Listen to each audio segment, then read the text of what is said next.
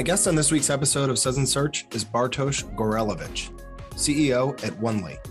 Bartosz is an in-demand conference presenter and a frequent guest on industry podcasts and webinars. He is considered one of the top technical SEOs in the world. He's particularly knowledgeable about JavaScript SEO. A few places you might have heard Bartosz present include Ungagged, InOrbit, Brighton SEO, SearchLove, and all the different SMX events. For a really good deep dive into his areas of expertise, check out some of the webinars he's done for SEMrush. They are consistently excellent. Core Web Vitals has captured the attention of SEOs all over the world. I'm going to start our conversation by asking him a series of questions about Core Web Vitals and how he and his team approach the concept. I'm also going to ask Bartosz about JavaScript. Simply put, JavaScript and SEO don't play well together. How does an expert like Bartosz evaluate JavaScript for SEO? What JavaScript considerations should website owners and SEOs be concerned about? I'm going to ask Bartosz those questions and many more. Grab something cold to drink and join me for a conversation with Bartosz Gorelewicz. We'll chat about how significant a change Core Web Vitals was. We'll chat JavaScript SEO. And we'll spend a little time talking about conference hijinks with Greg Gifford. All right, Bartosz, welcome to the Suds & Search. How you doing?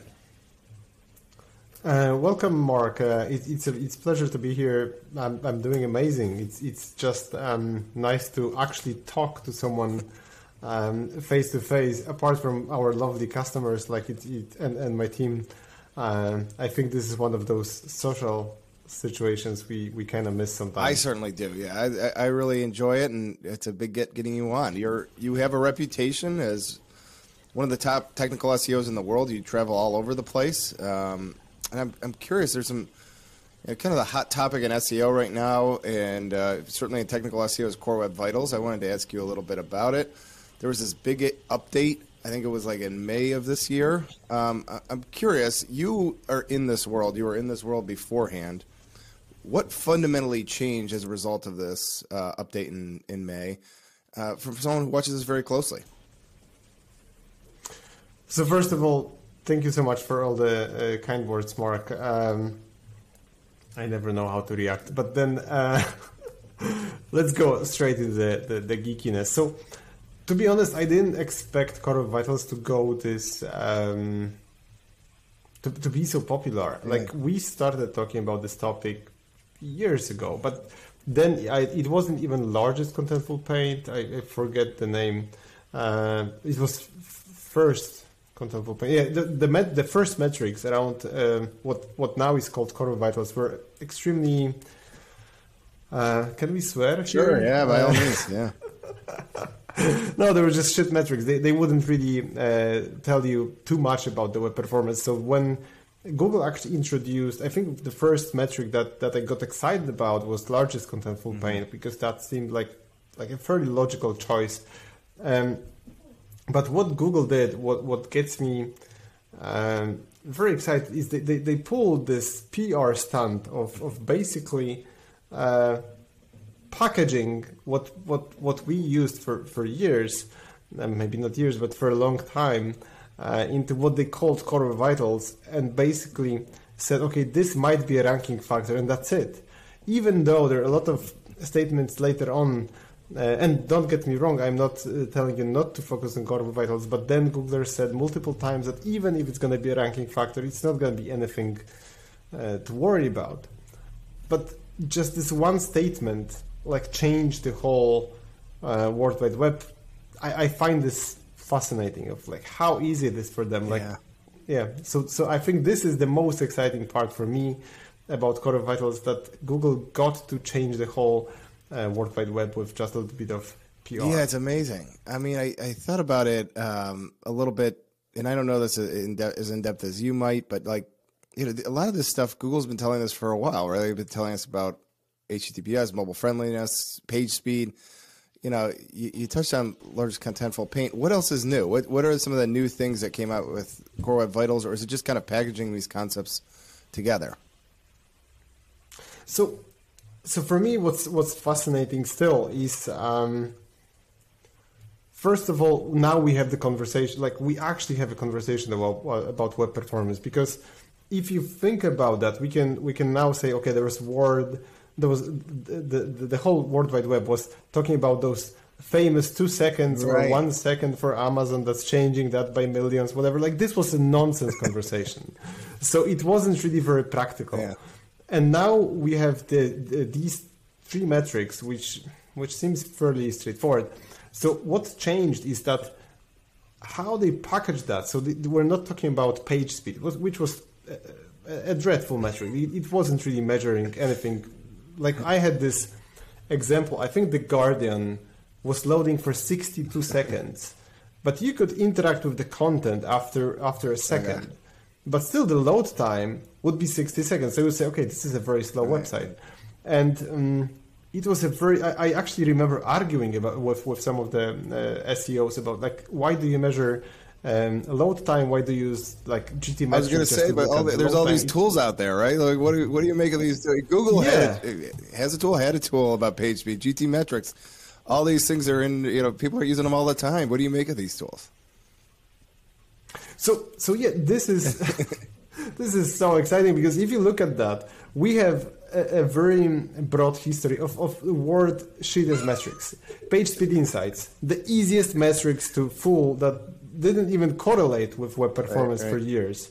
So you could have a website that would have a 100 PSI, and I remember talking to clients about it. I was like, your website is slow, and they would answer, okay, but we get this many points, or we get a pass with PSI, which I was close to a heart attack just trying to explain, like, if your website is slow but you have 100 points, like, do you still think it's fast?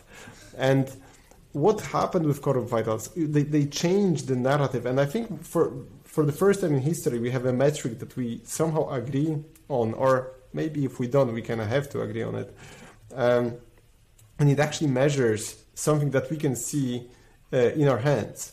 So this is one thing. So for the first time in history, we can look at things that actually correlate with what we're seeing. But then how they structure that is kind of genius, because if we look at the layout shift, you may say, okay, they look at how an element is moving within the page. So layout shift is basically when you, for those within the audience who are not that techy, if you load the page, you want to click that button and it moves down or up or whatever. This is layout shift, the most annoying thing that was invented online. So looking into layout shift, and I think I have a prop somewhere.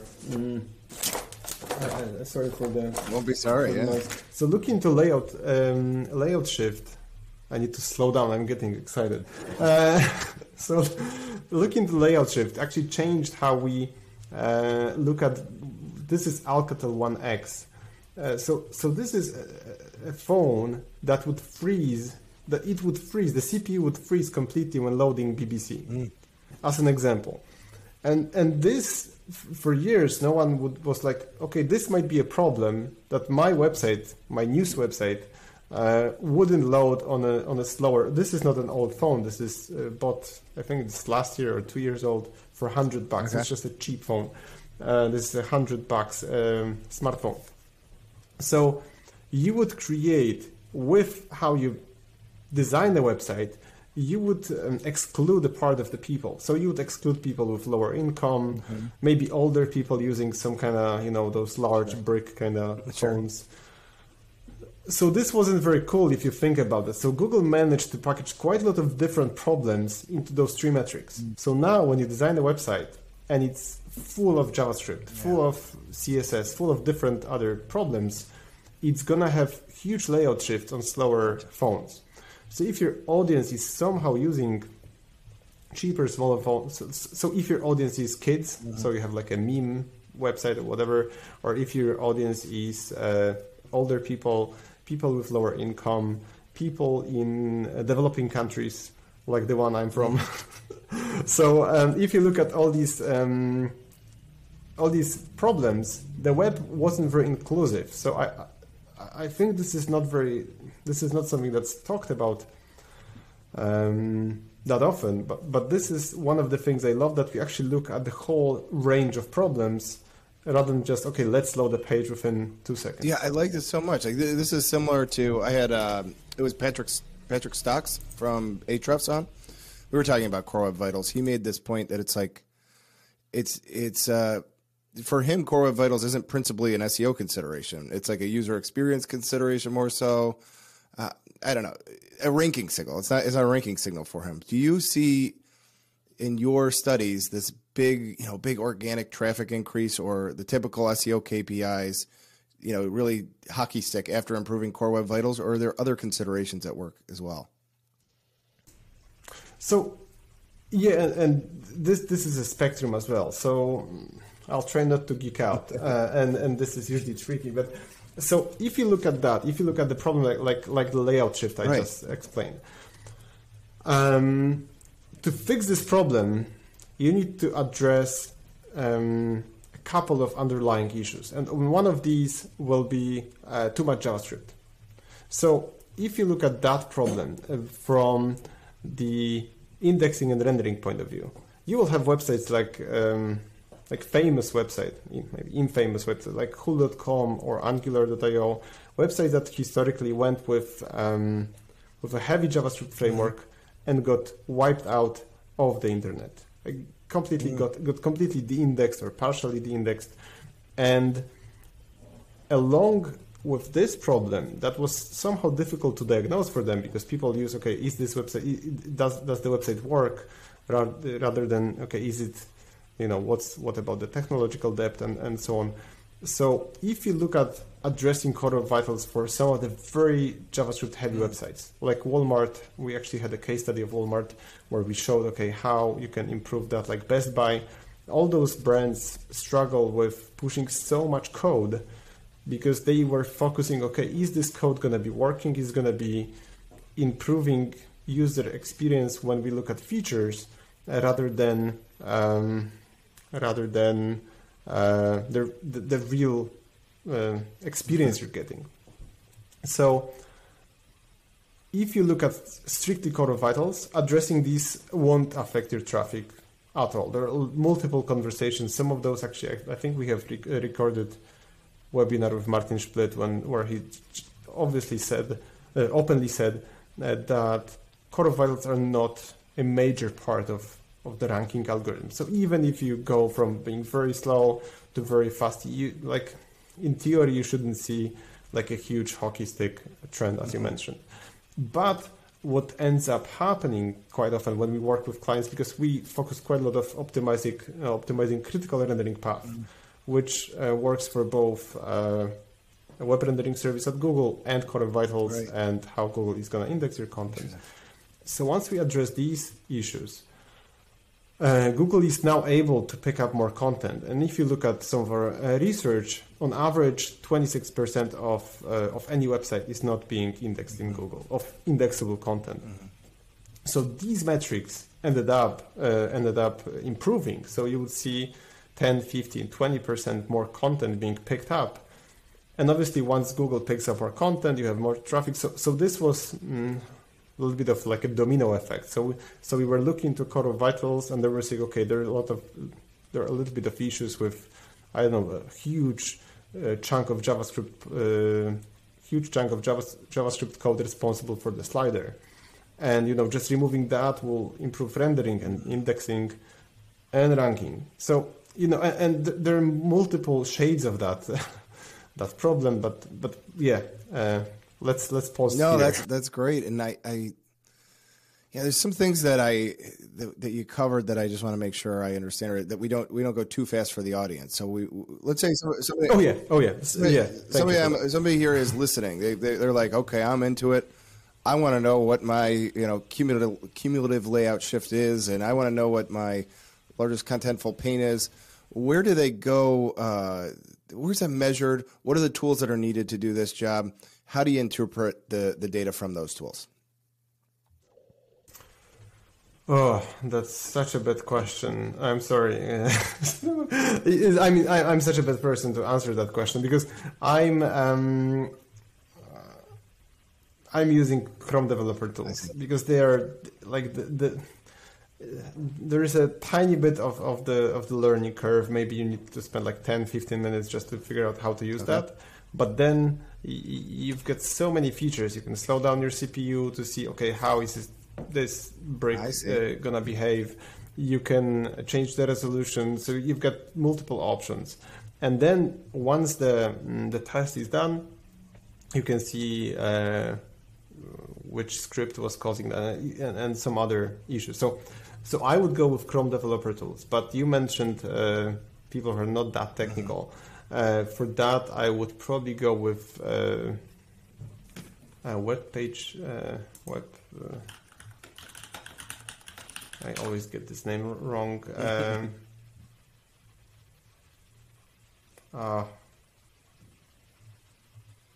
It's an open source tool, but I keep forgetting. I'll get back to that to this. Well, webpage test, webpagetest.org. So this would be something I would go with. So either webpage test or even PageSpeed Insights by Google. PageSpeed Insights is going to give you a ton of data from Crux. Okay. So this is something I would love. So maybe let's go into what Crux is, because I think this is also a huge game changer for the community. So Crux is Chrome User Experience Report, and it might sound geeky. So what Google did is they used their overwhelming power of owning Chrome and gathering data from us, so from real users, and they started gathering details about every single session from users and match those results with your domain.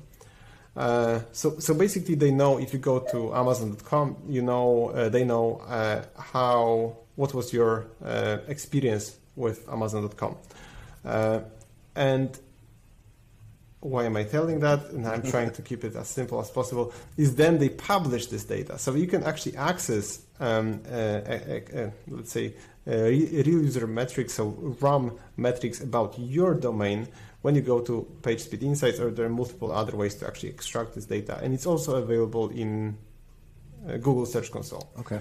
So what you can do, and how that actually how that's useful. Let's say that you have an international domain. Let's say you're owner of like IKEA or Zalando or I don't know, Amazon or anything that's somehow international. And let's assume you're using the same code and the same CMS or the same framework for each of those countries. And with this, you can see, okay, how real users in different places, as just one of the use cases, perceive my website. So you can see, okay, maybe in States, which is very iPhone dominant when you look at that, and iPhones have very strong CPUs, your website is working perfectly fine. So you can look at that as users living in States interacting with Amazon.com. It's very, very, very fast. But then you may go and see users in Malaysia, somewhere in, for example, Asia, where there are a lot of Android devices and like phones like Oppo or like niche, like what you would call as Americans, I would assume, or most of Europe, some kind of niche brands or different brands than iPhone. And you will see, okay, the same website, the same code is not performing this in the same way because of the CPU. Mm-hmm. But then it gets even more exciting with Crux, because you can say, okay, this website, looking at real users, is not performing very well in Australia. When, okay, users have very strong phones, but the coverage tends to be not amazing because of the size of the country. So you will leave the city and you lose 4G. So each of those countries will require a different kind of web performance consulting, optimization, So in Australia, you would actually ship less code, smaller images, or focus on some kind of approach of doing that.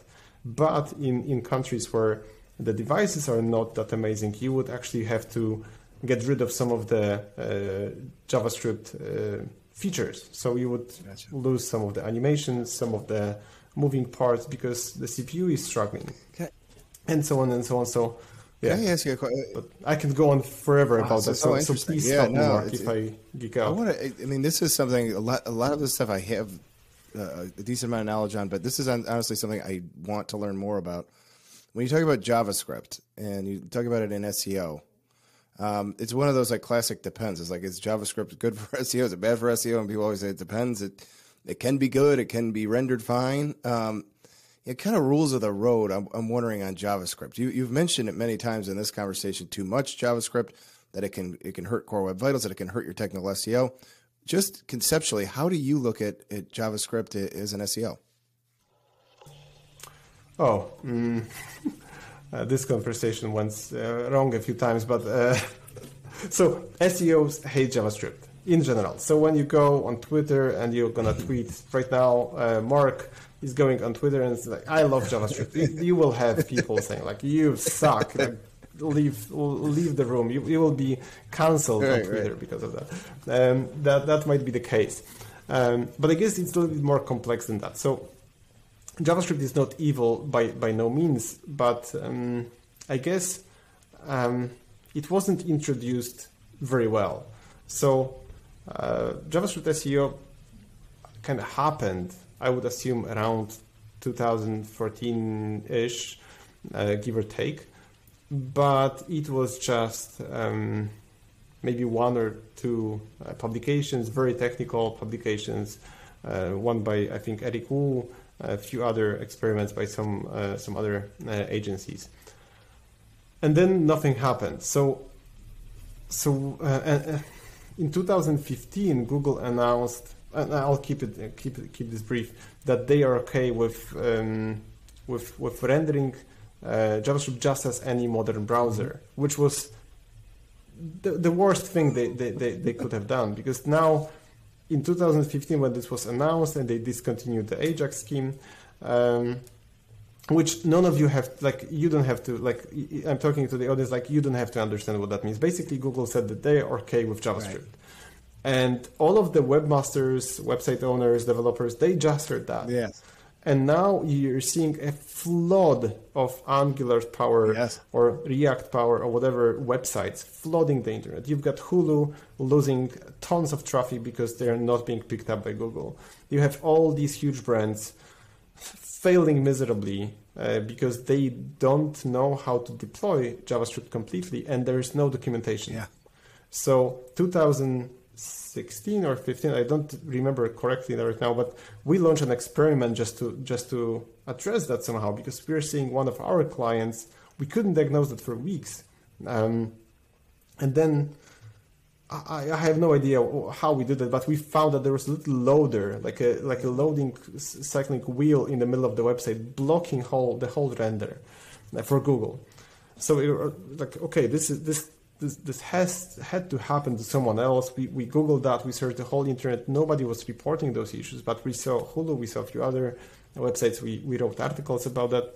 So long story short, this is why JavaScript has such a bad rap. Like, we published an experiment about that, Google. The next day or 2 days later, John Mellor created a group like this, kind of in 2016 with the experiment, and everything.